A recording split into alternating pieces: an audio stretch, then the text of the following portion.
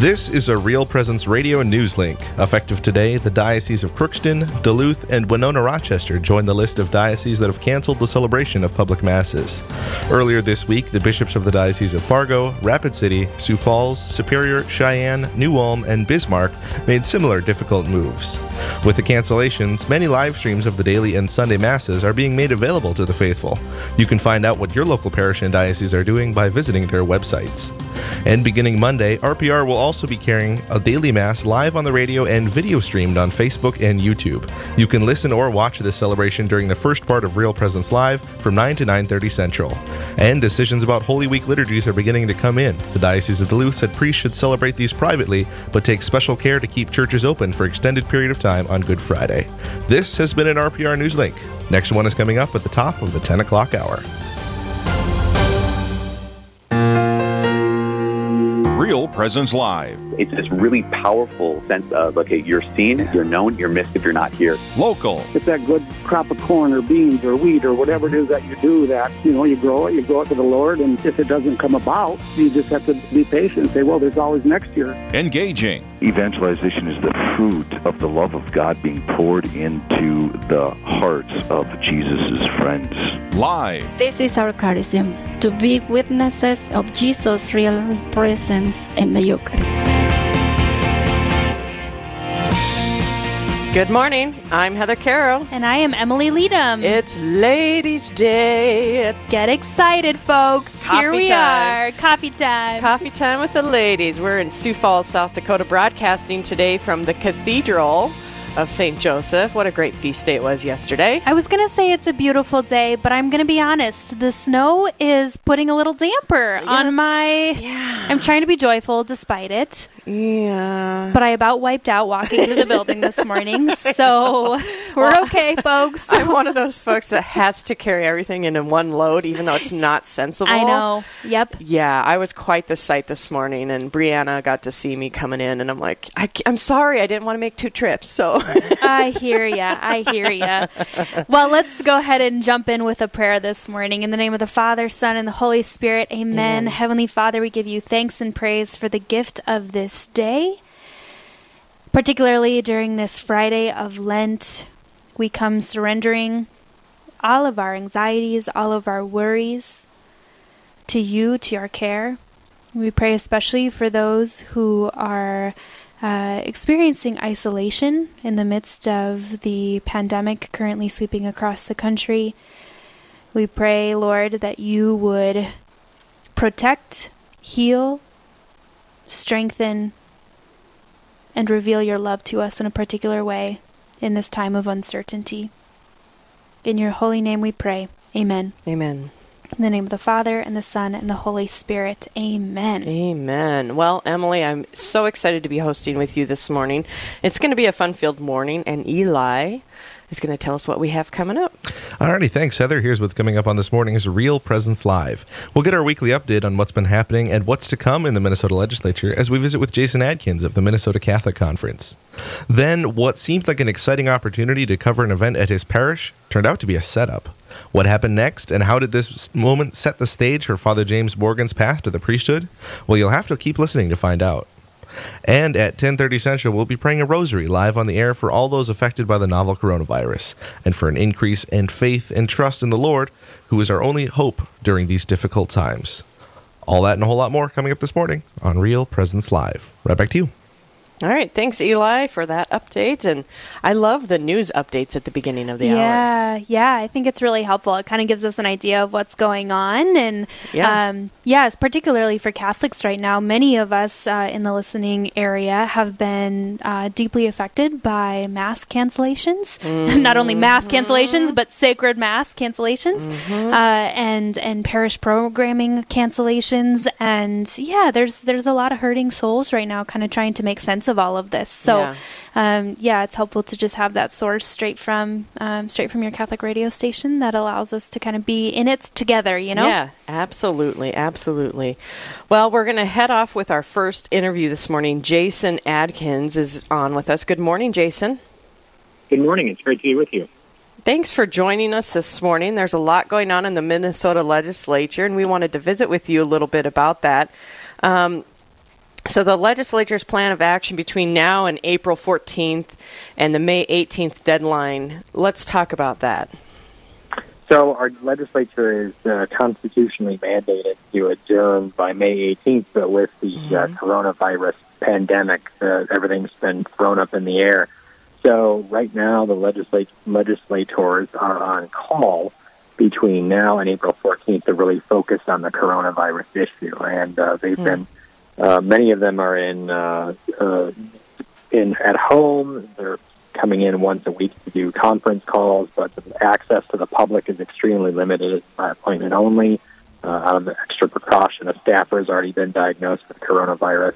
So they're really taking extreme measures right now and focusing totally on what's going on with that. And then if they do come back after April 14th, which is the end of the Passover Easter break, then they're only going to focus on three things: more coronavirus response, a bonding bill, which is, construction projects, and then anything that has strong bipartisan support. So a lot of the things that people were hoping for this session on a whole number of fronts, those are just really being put to the side. So that's going to be the focus of everything at the Capitol going forward for the next couple months. Wow. So a lot of changes, and a lot of things aren't getting dealt with. Is that a good or a bad thing, do you think? Is it good to have more time to deal with these issues to bring them up at a later date, or is it better to just get them done now? I mean, are there big bills waiting? Yeah, the likelihood that they were going to get a lot of significant things done, given the divided nature of our legislature, was pretty small anyway. They were already starting to posture for the election season. So we have the only divided legislature in the country, which means one house is controlled by Republicans and then one house is controlled by Democrats. So already that was emerging to a degree, but this really focuses their work. And by necessity, we had a $1.5 billion surplus.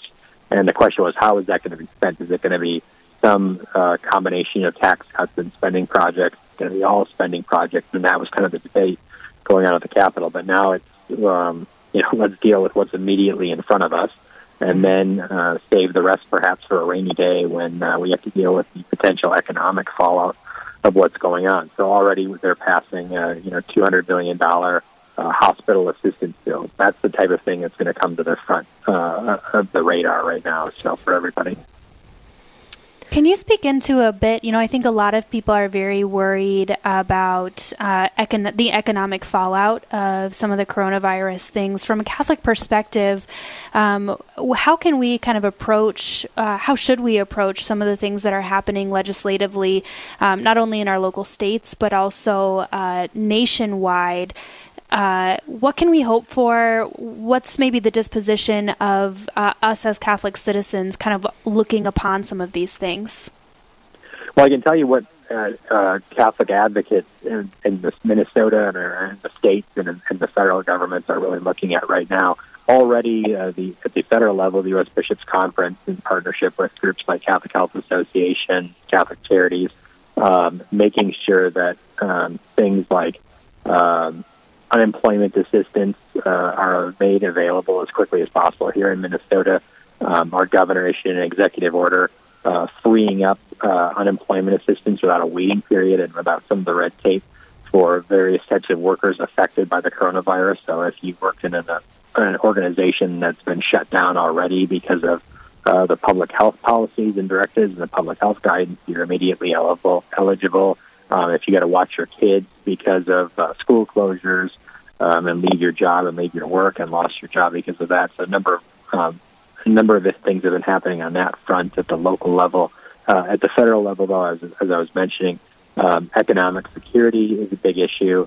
Emergency services, because the government still has to run. People in need, especially of shelters. Think of shelters with all kinds of people congregating together. For example, and needing overnight shelter, well, that's the perfect place, obviously, where a virus can be spread. So how do shelters, for example, still take in people, but do so as safely as possible? All kinds of human services need to continue to keep running, and we need to cut through the red tape. So a lot of what's going on is funding and cutting through red tape to get the people who are most in need things they need to keep carrying on. And so that's really in three buckets: economic assistance, human services or welfare programs, and then health care. Those are the three big buckets at the state and federal level are getting a lot of attention. I would mention one more, too, is schools. Schools are having an extremely difficult time weathering this storm. And, most Catholic schools, for example, are not places where there's a lot of wealthy kids and they have abundance of money and big endowments. They're hand-to-mouth ministries that are feeding and educating kids all across the socioeconomic spectrum. So this is a tremendous time of upheaval. You don't know if you're going to be able to pay your employees. You don't know how the tuition is going to work out with people losing their jobs. You don't know if you can start up school in the fall in a way that, maintains what you had expected with regard to staffing or student enrollment or all sorts of things. Plus you're cleaning, you're providing assistance to kids and meals and childcare above and beyond your budget. You're trying to keep people employed. So it's really, really a challenging time with a lot of moving parts. And people who are advocates, Catholic conference staff, people in Catholic ministries are looking at those things, and Catholics should stay on top of those issues as well. And signing up for things like the Catholic Advocacy Network and the Catholic Conference is a good way to do so. Mm-hmm.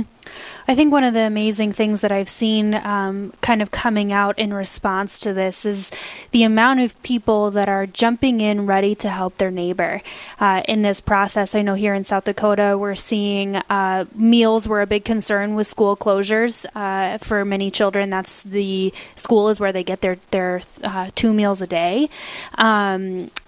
Are you seeing anything like that in Minnesota currently, or even across the country? How are other places responding to some of these things as the mission kind of goes out?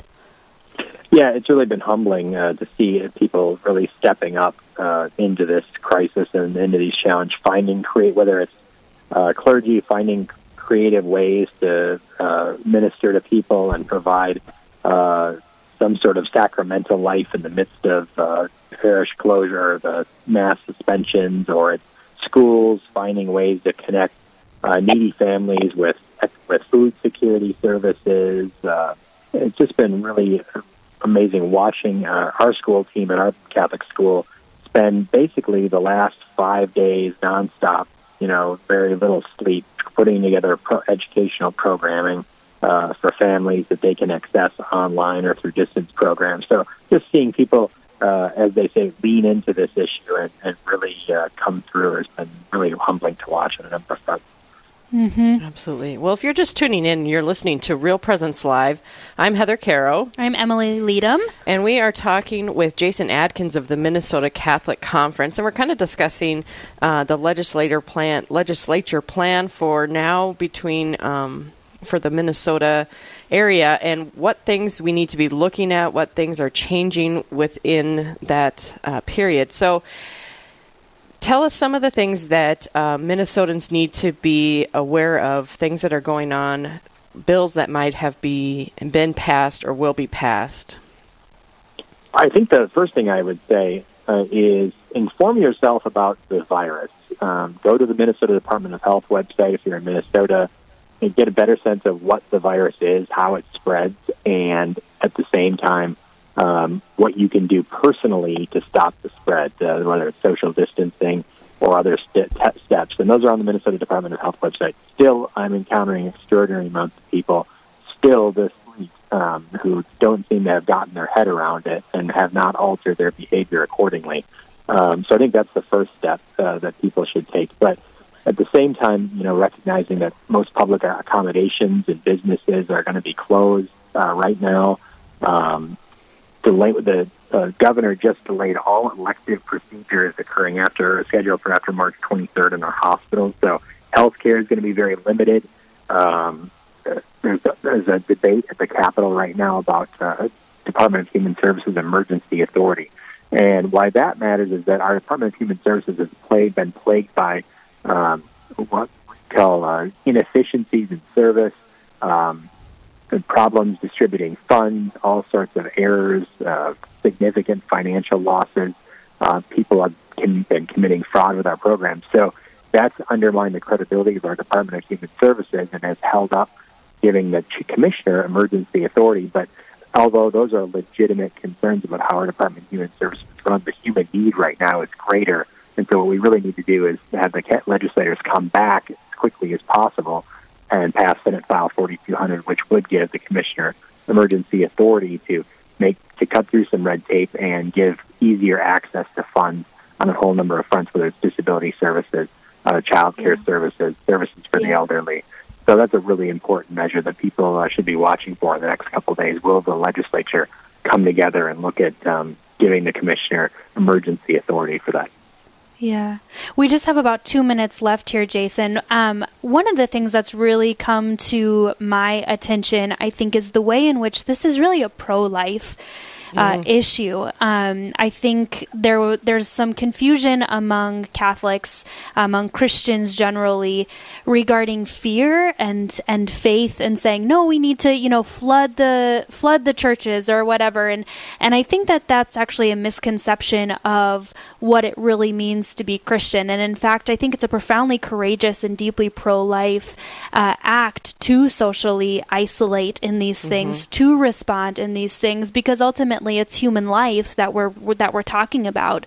We often talk about human life at the beginning, but we don't often talk about human life at the end. So can you just speak to kind of how you have taken this and filtered it through that lens, as well as this is really a pro-life issue? We're dealing with human life.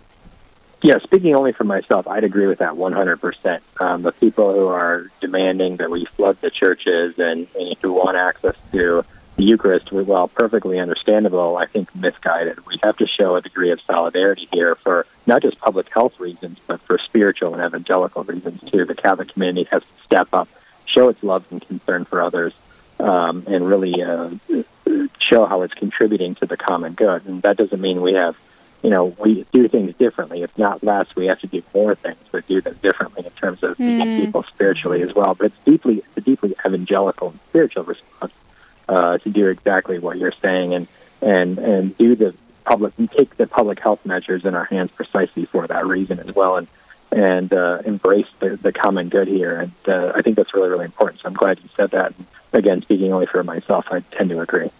And for people, Jason, before we let you go, where can they find your network? mncatholic.org. Again, mncatholic.org. I don't want to sound morbid, but under resources, you can find our Catholic Guide to End-of-Life Decision-Making and our Guide to Healthcare Directives. And we have those available for people.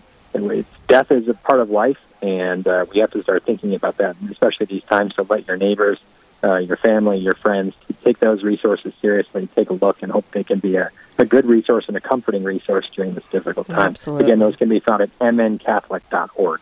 All right. Well, thank you so much, Jason. Well, Emily, it's time for our first break of the morning. We have a little chit-chat just between you and I coming up next. And then after that, Father Morgan's going to join us, and we're going to hear about his vocation story. So stay right there. We'll be right back in just a minute. Stay with us. There's more Real Presence Live to come on the Real Presence Radio Network.